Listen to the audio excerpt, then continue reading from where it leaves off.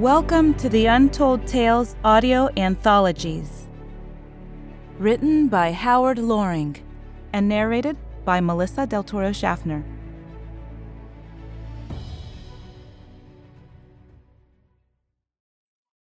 Reversing Gravity, or the Dual Nature of Everything. The conspirators stood by an old weather-beaten bench placed under an anciently gnarled apple tree growing near a lazy country lane that meandered past a large fallow field, all of which were located at the very edge of a thriving but rustic, diminutive yet sleepy provincial town, snugly surrounded by numerous lofty, jagged, and rocky mountainous peaks, each boldly striding amid smaller, undulating forested foothills. As predicted, the current reality was highly complicated. The man was thin and taller than the red-headed woman standing beside him, who now pointed to a row of houses in the distance, just beyond the grass-filled meadow. "The brick one," the redhead said. "Only she is there. The boy will arrive later, and her hard-working, self-employed husband will appear just before dinner." The man nodded, but then asked her, "What does he do? I've never looked into that aspect. Is he a good businessman?" "He is, and very innovative," answered his companion. "But betting the wrong horse, I'm afraid. His company builds direct current electrical equipment, and in a few years, the area will convert to the newer innovation, alternating current. His firm, while being well managed, will nevertheless go bankrupt." "Ah, I did know that he wants the boy to be an electrical engineer," the man noted. "That's why he pushes mathematics so. But she wants him to be a musician. Yet they both love their son and wish for him only what's best in the long run." He turned and stepped to the bench under the old apple tree. Very poetic, he thought, as he sat. Then he smiled at her. "We need to have a different future for this youngster," the tall man said, stating the obvious. Now she nodded, understanding the obvious. Much was at stake. Without further words, she crossed through the field, walking towards the town beyond. Soon enough, the lady of the house was shocked to find her on the front doorstep. Visitors at this time of day were highly unusual, for her neighbors were all busy preparing dinner, as she currently was. And this woman was no neighbor. "Hello," the redhead said sweetly. "I'm Max's friend." "Max?" said the homeowner, now bewildered as well as surprised. "Max comes on Thursdays. Today is only Tuesday." The young woman appeared stunned. A sham performed well. "Oh my," she uttered in a deftly distressed tone. "I must have gotten the 2 days mixed up. I'm so sorry for arriving unannounced. Please forgive me." She awkwardly smiled, then turned to leave. "No, wait," cried the woman at the door, effectively arresting the redhead's transit. "Max is a good friend to us," she noted. And, the lady of the house didn't add, he'd certainly never mentioned such a pretty female acquaintance either. Highly curious by nature, this determined woman was now very interested, and she wanted details. "Please come in," she therefore said, stepping aside. After wiping her hand on her apron, she extended it and shook the visitors. "Call me Pauline," she pleasantly added. "Dear me," observed the other, continuing her acting. "I don't know what to say. Max wrote and told me to meet him here, and I thought today. Now I will miss him, and I'm just passing through and won't be here on Thursday." "Poor child," said the housewife. "Let's go to the kitchen and I'll fetch you some tea. You can tell me all about it as I make dinner." "But I cannot possibly intrude and delay you," the young woman answered, still flawlessly playing her part. "Oh no, Pauline, I shall be on my way, but thank you.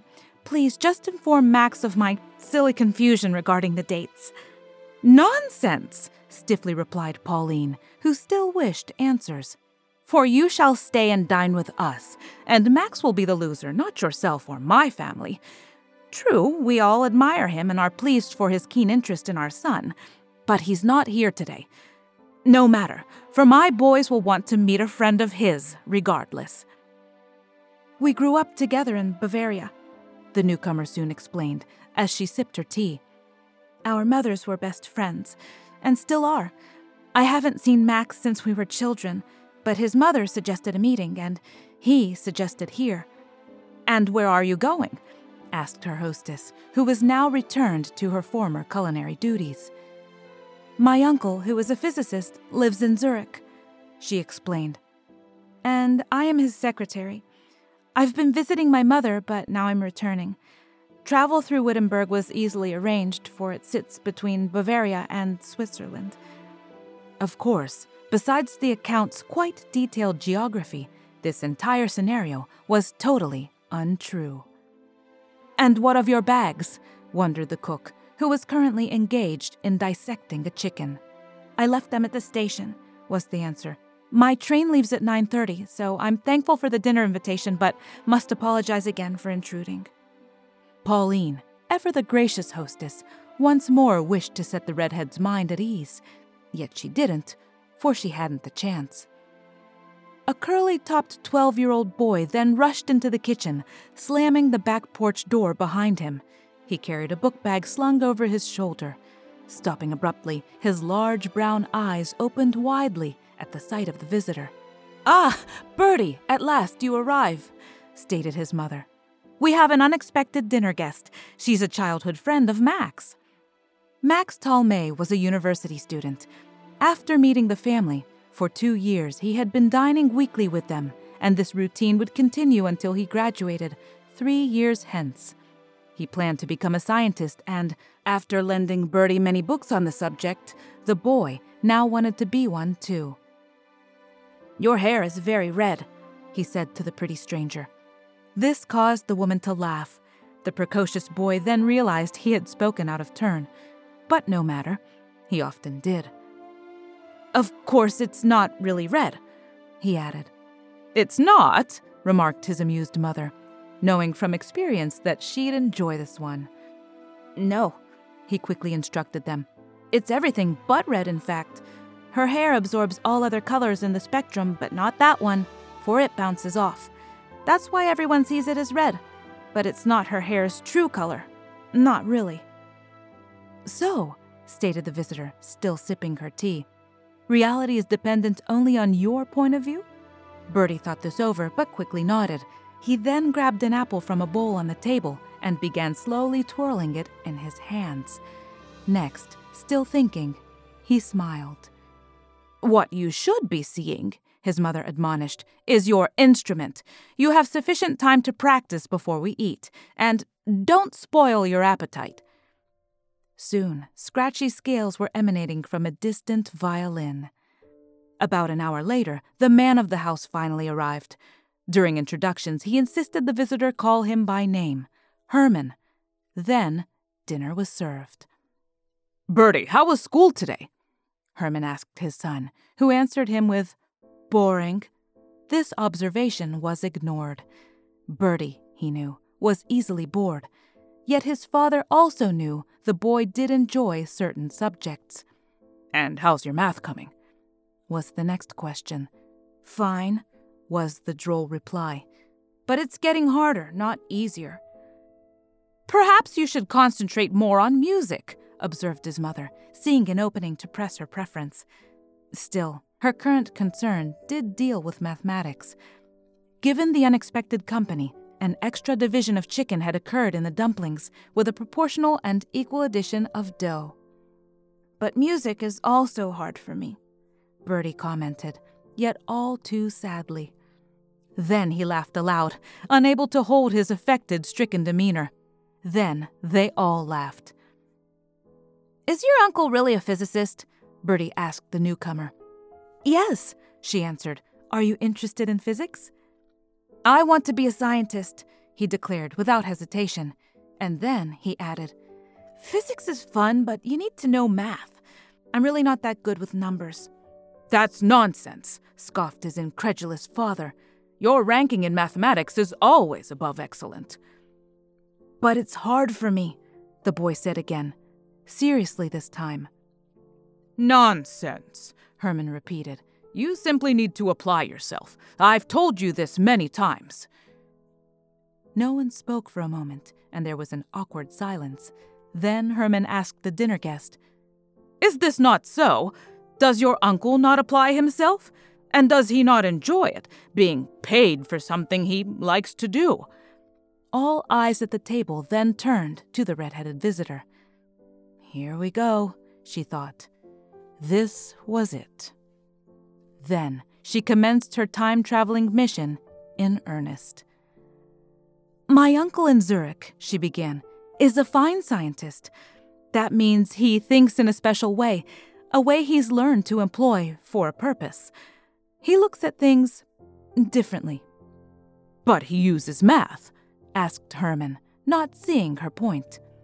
"Yes," the woman concurred, but with a reservation. "It's true he describes reality using equations and therefore has to be knowledgeable of them, but that's not really his aim. He deals instead with ideas, new ways of describing things, and he can always assign his students to perform the needed math for him." Herman raised his eyebrow at this shocking statement. His wife, not knowing his further reaction, stopped her chewing while waiting to see. The redhead was unfazed. "Of course," she added to Bertie, "your father is quite correct, for you must become proficient to be a teacher in the first place." "Indeed," agreed Herman, now satisfied. With this, the lady of the house commenced her chewing.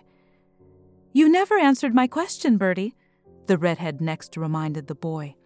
"You say you want to be a scientist. Is not physics a fine branch of science?" "Yes, but it's been done already," Bertie said to her. "The biggest things, I mean. Isaac Newton long ago figured it out, and there's nothing much new to know. Max has loaned me many books on Newton, and they all say as much." "There are new facts to learn about electricity," dryly observed Herman, who could judge. "There's always something more to discover. This will never change."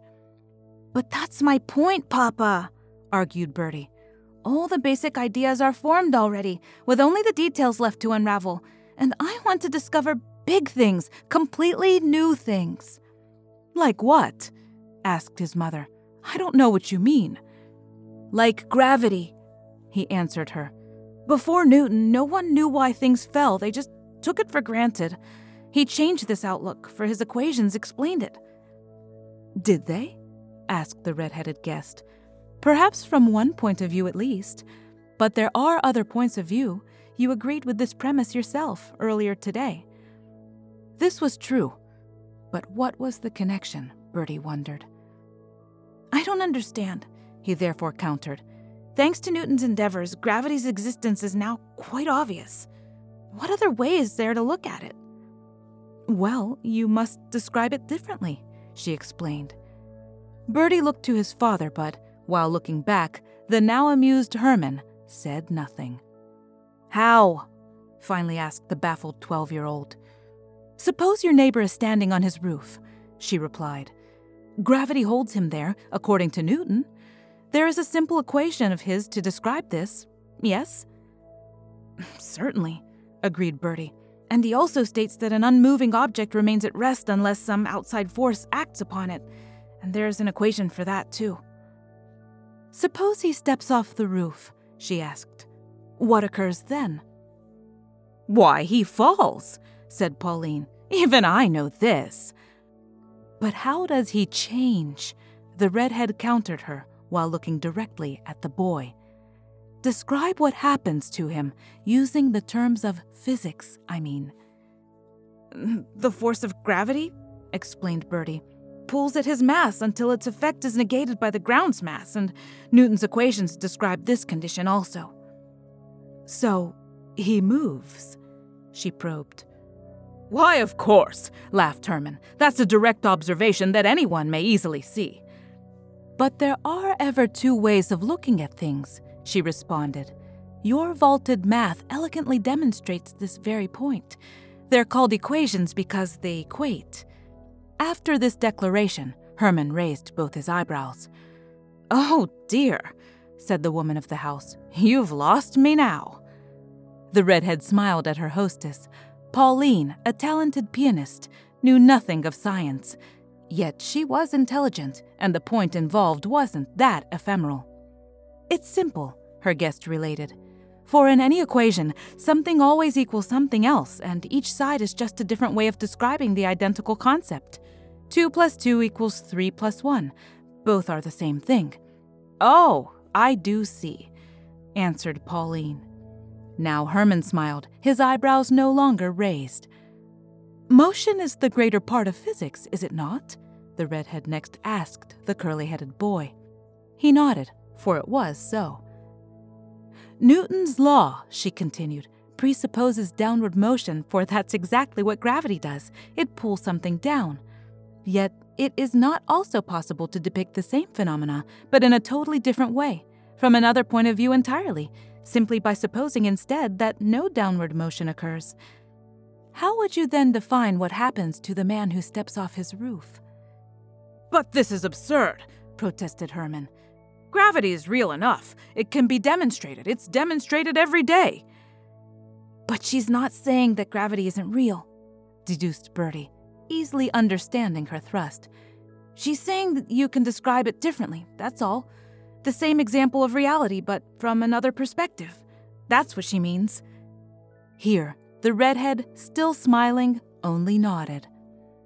How would you do that? Asked Pauline, who, although trying her best to follow, was lost once more.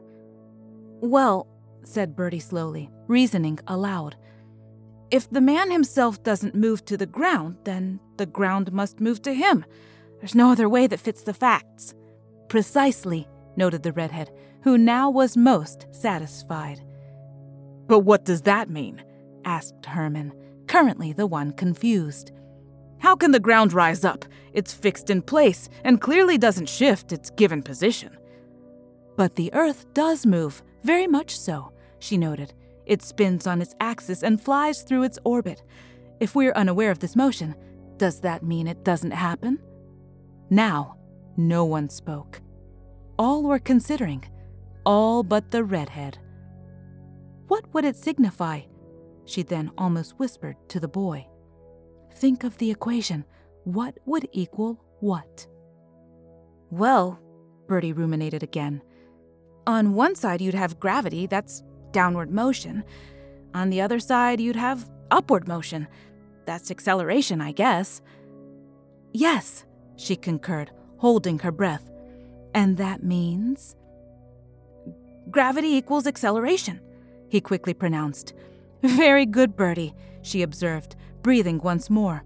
Then she added, perhaps equations aren't dull after all. Perchance there are still big things yet to discover. Just as you said, Herman, Pauline smiled at her husband. Yes, noted the boy. This outlook is most interesting. And dinner was most delicious, added the redhead. Thank you all. I'm very pleased that I came. In payment, I'm washing. You certainly will not, announced Pauline. It's 9:15, and we shall walk you to the station. The dishes will wait. No, please, the redhead declared. I've already arranged for a railway porter to come here and fetch me. He should arrive soon. I didn't realize it was so late. As if on cue, there was a knock at the front door.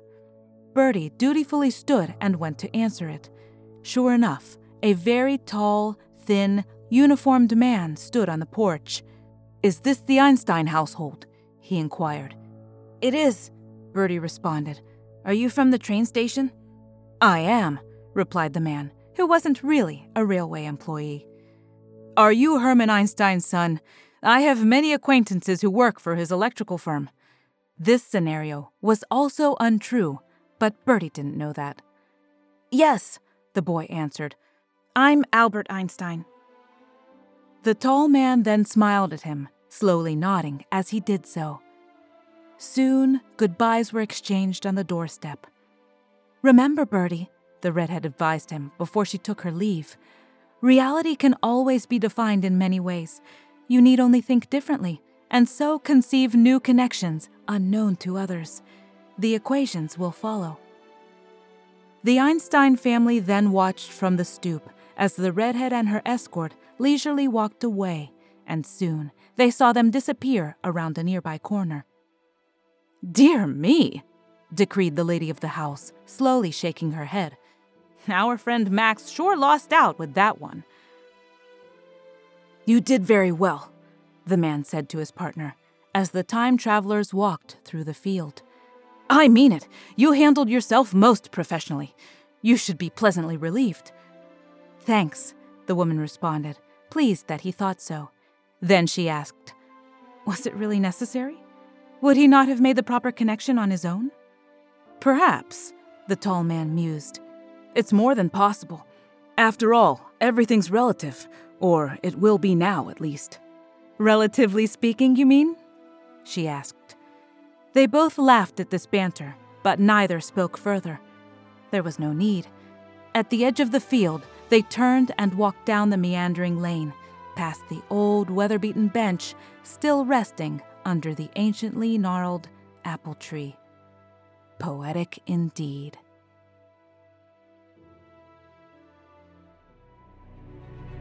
Thank you for listening. We love our listeners, fans, and patrons here at Untold Tales, and we would love to hear from you. Please consider leaving us a 5-star review on Apple Podcasts, letting us know what your favorite story has been in our 3 seasons of storytelling so far. We'd love to continue shaping our podcast with stories that you'd like to hear. As always, thank you for listening and have a wonderful day.